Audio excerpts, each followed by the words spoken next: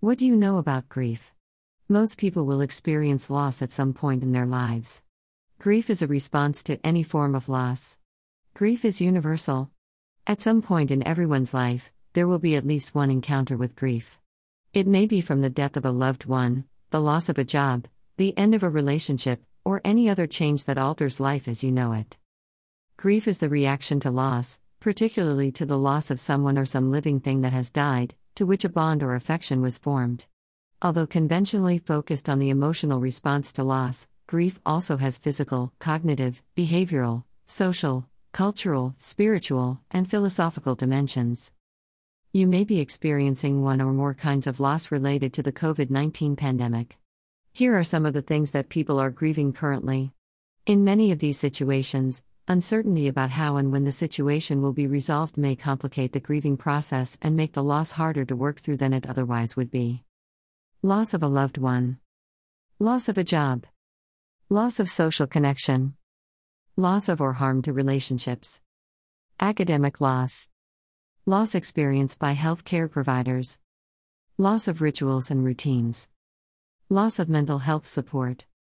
Elizabeth Kubler-Ross, a Swiss-American psychiatrist, wrote in her book on death and dying that grief could be divided into 5 stages.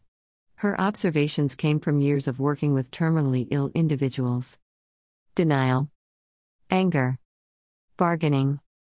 Depression. Acceptance. Not everyone will experience all 5 stages, and you may not go through them in this order.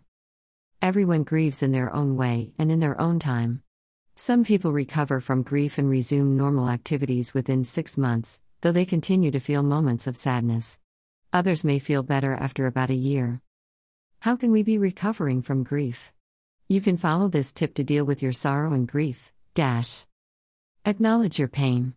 Accept that grief can trigger many different and unexpected emotions. Understand that your grieving process will be unique to you. Seek out face-to-face support from people who care about you, friends and family members. Support yourself emotionally by taking care of yourself physically. Don't put time limits on your grief. Seek out the right kind of social support. Take self-care seriously.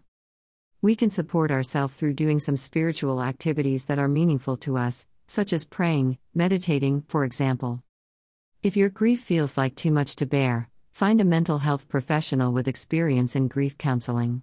An experienced therapist can help you work through intense emotions and overcome obstacles to your grieving. Written by Gamila Ahmed. For more on grief, see our other post, Effects of Grief. Greater than effects of grief.